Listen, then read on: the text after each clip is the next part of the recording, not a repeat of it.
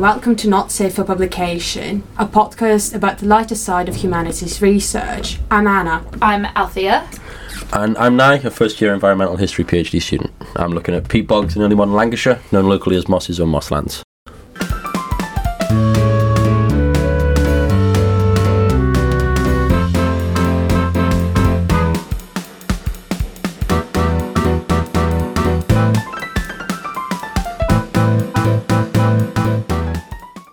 So, would you like then to share how you got to be an environmental historian? Yeah, absolutely. It's actually a reasonably funny story, because I was working as an administrator over in the psychology department at this university, and I came in early to do some early modern reading, as you do when you're an administrator at the University of Manchester. And as I was crossing the road to go from the library to my job, I bumped into my MA supervisor, and she told me about this opportunity, and I was very excited by it, so I applied, and the rest is history. Some of you may have met environmental historians and therefore wondered how they got that way.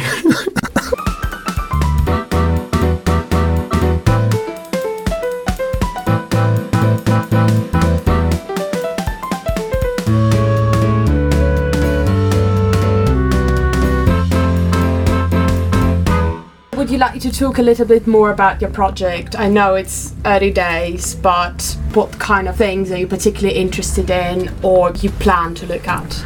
Absolutely. So, looking at the Lancashire mosslands, predominantly Chat Moss, which is an area of peat bog to the southeast of Manchester. The project itself is actually a case studentship in partnership with the Lancashire Wildlife Trust, which basically means that they partnered with the university to offer this studentship in environmental history, and then it was like an advertised opportunity which I applied for. I'm looking at the mosslands between 1500 and 1800, which obviously is a massive timescale, and so there's a lot of sort of narrowing down and working out where exactly I fit. But there are three key themes that the Wildlife Trust and the university have identified that they definitely want me to look at. They are the history of commons management, the history of human-caused, particularly pre-industrial landscape change, and then finally peat, which I'll talk more about later, I'm sure everybody's very excited for. Looking basically at the use of peat as a fuel source, especially with regard to the move towards fossil fuel use in the northwest of England, because there's a lot of questions about why the northwest became the first industrial region, in inverted commas, as my undergraduate supervisor John Starbuck called it.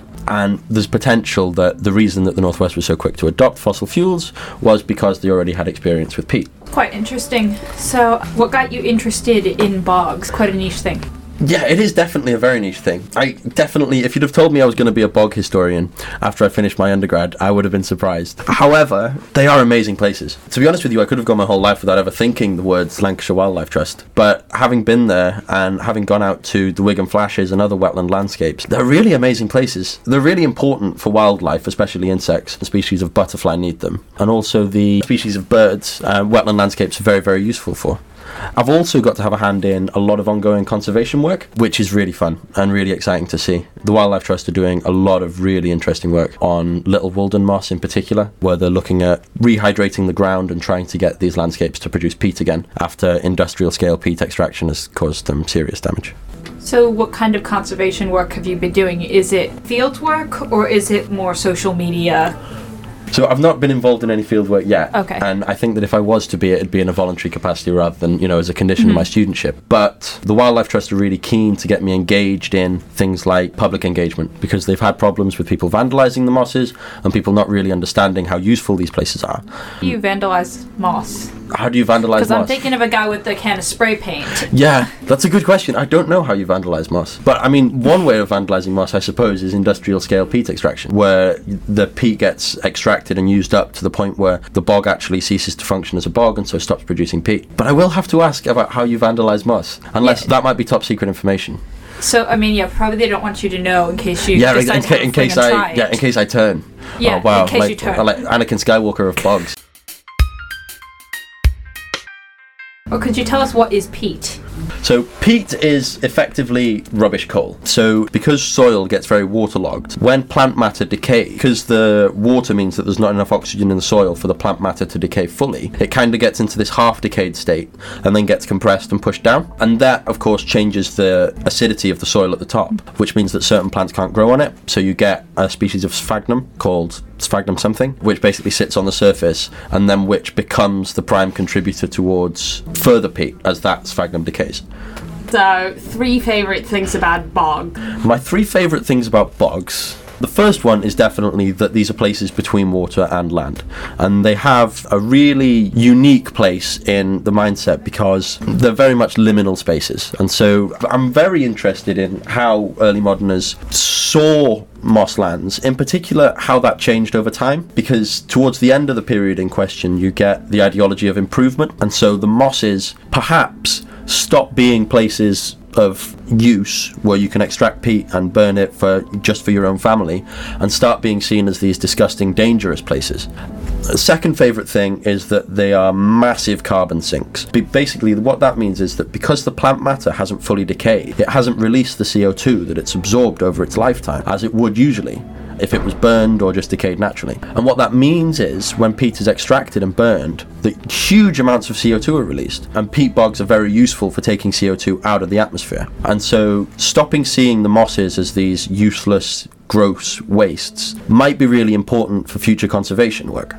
Yeah, sounds like you were describing kind of where Anna and I got lost when we went hiking one weekend. Well, basically there was this hill, but it was full of water. And so as we're climbing this hill, there's all these streams of water coming out. And I'd never seen anything like that. And it was just amazing that there's a hill full of water because the water shouldn't be going up. That's exactly what happens. So basically, bogs start with a lake and then plant matter starts to form on the top as earth fills in. But then gradually, as the bog swells, it actually rises above the surface of the original lake and then eventually above the surface of the surrounding land. And so you end up with these massive swollen bogs, basically, which lie way above the surface of the surrounding land. So the hill was a bog. So the hill was a bog, exactly. Wow. And in the early modern period, before extensive drainage projects and improvements projects began, most bogs were huge. In existing conservation work, they actually have poles which indicate the height of the bog in its original form before drainage began.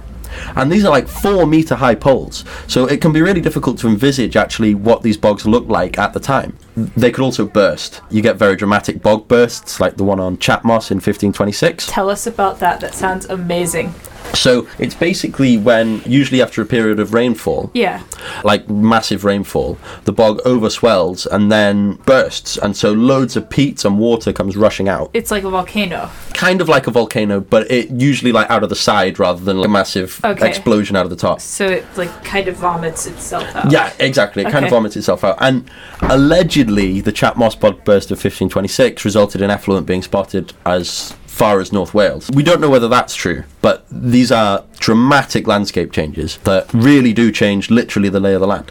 It does sound gross. It sounds amazing. There is nothing gross about bogs. This is exactly what we're fighting. Sorry. No, it's like this hill full of water that explodes. That's cool. Thank you. I contest your definition of cool. You always do.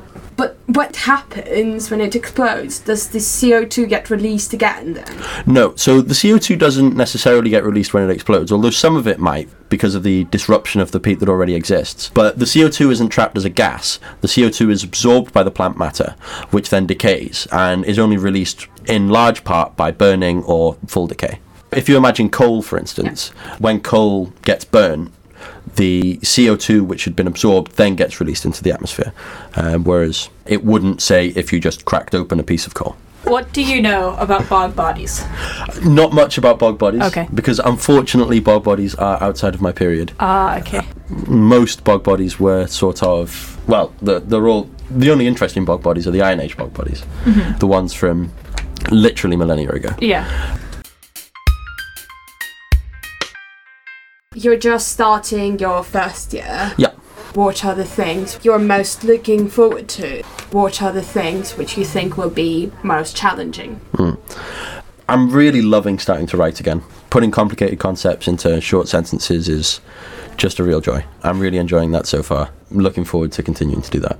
Well, then you'll absolutely love doing your PhD. The one thing that I've noticed so far, and the thing that's a slight concern, is balancing admin time with research time.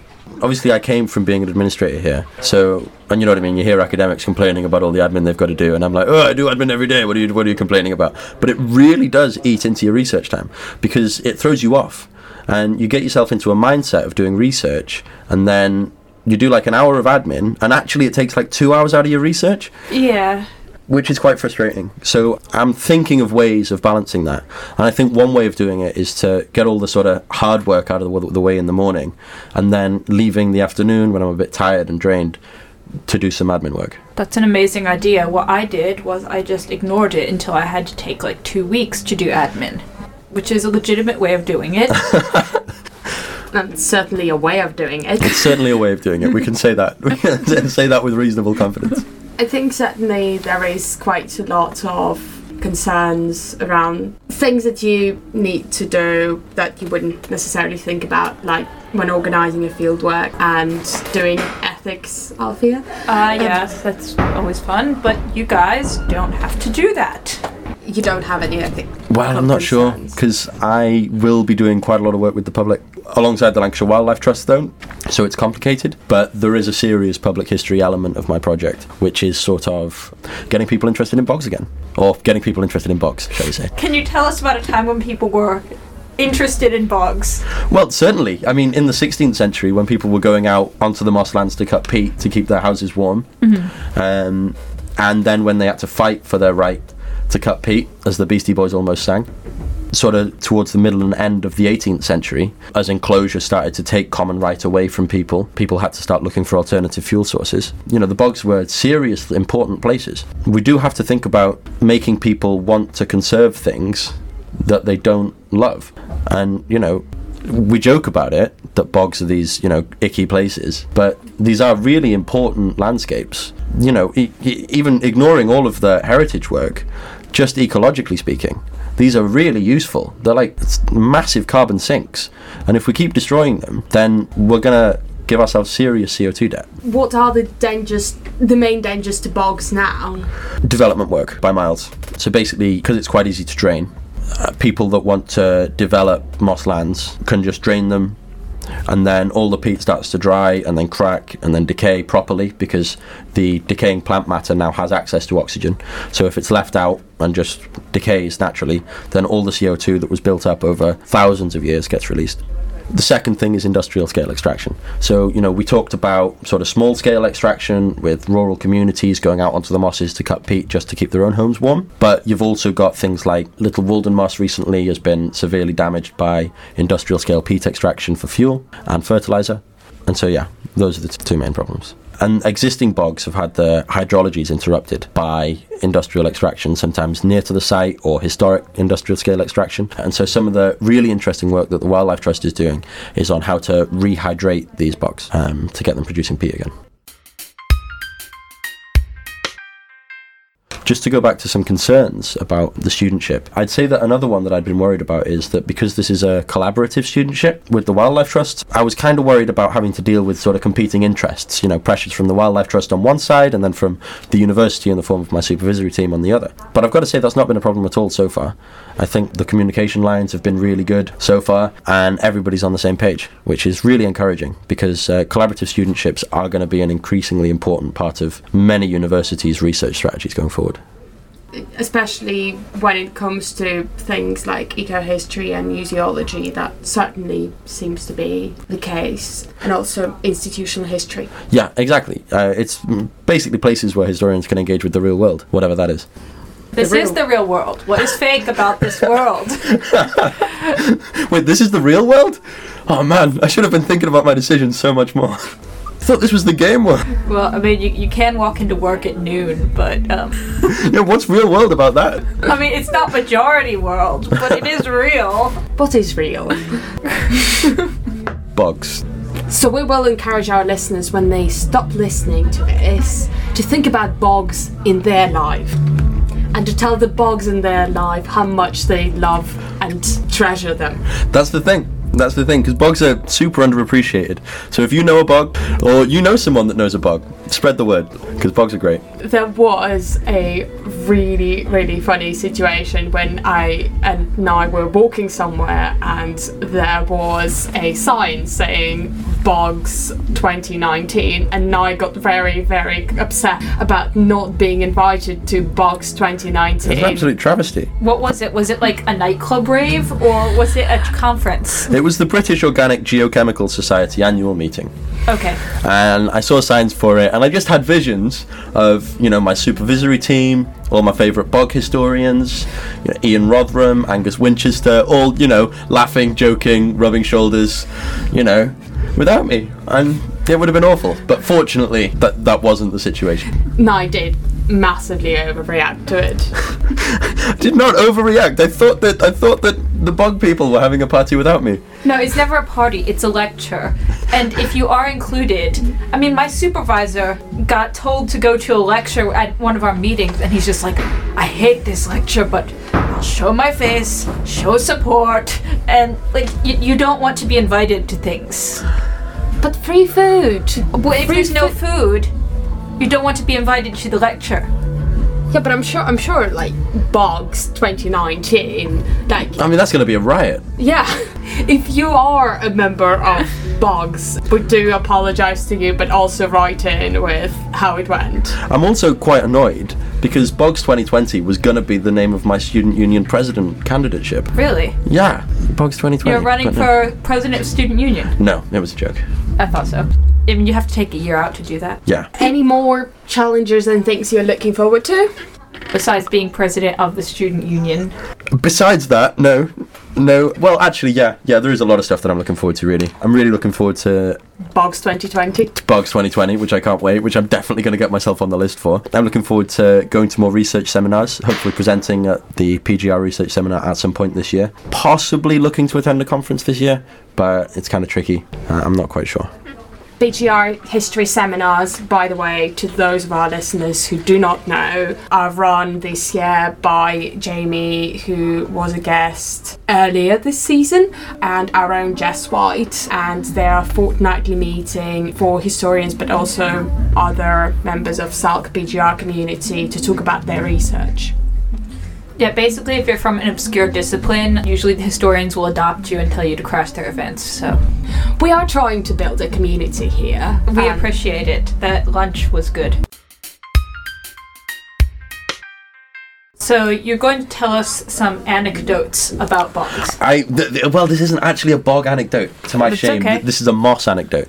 Well, that's fine. I do have a moss anecdote. So this isn't actually part of the work I've been doing for the PhD. This is sort of a separate research project which I've been involved with for Quarrybank Mill, looking at historical forms of sustainability, basically, and sort of environmentalist history as well as environmental history. So Edwards Hobson is a botanist in Manchester from the early 19th century, whenever that was, and he's obsessed with collecting moss. And he's just loves it, lives for it. Is he wealthy? He's not wealthy. This is the thing. He's a weaver. He's pretty poor. Wow, that's weird. He's certainly working class. He produces these massive volumes full of moss specimens. His ambition basically is to collect every species of moss native to the British Isles. And so he does this by taking long walks up to 40 miles out of Manchester and back, and also through maintaining correspondences with Scottish botanists and swapping samples with them. So he's very active in the Manchester Bog community. Natural History Society. I don't think it's actually called I think it's called the Manchester Philosophical Exchange Society, I think. And he's very active in that.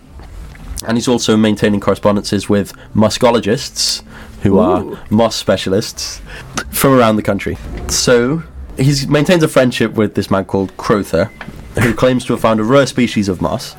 And he sort of takes Hobson out to find this moss out on Tatton Mere near Knutsford, for those local historians out there. And they get there, and the mere's swollen so much that the sample's 3 feet underwater. So Hobson gives up, and he goes out looking for more specimens, because that's what he does the whole time. Meanwhile, this old guy, Crowther, jumps into the water and gets the moss out. And that is the funniest thing to ever happen on or near a bog. You heard it here first. So, Nye, thank you very much for coming. Oh, my pleasure. Thank you for having me. Althea, thank you for co-hosting. Oh, you're welcome. Always there to keep things reined in, sensible. And thanks to all of you for listening. This has been Not Safe for Publication. Don't tell your supervisor what you heard here. What happens on the podcast stays on the podcast. Not Safe for Publication is a podcast made by and for humanities researchers at the University of Manchester. If you want to get in touch with us, you can find us on Twitter at NSFP Podcast, or get in touch with us by email at nsfppodcast@gmail.com. Our intro and outro music is Hat the Jazz by Twin Musicom.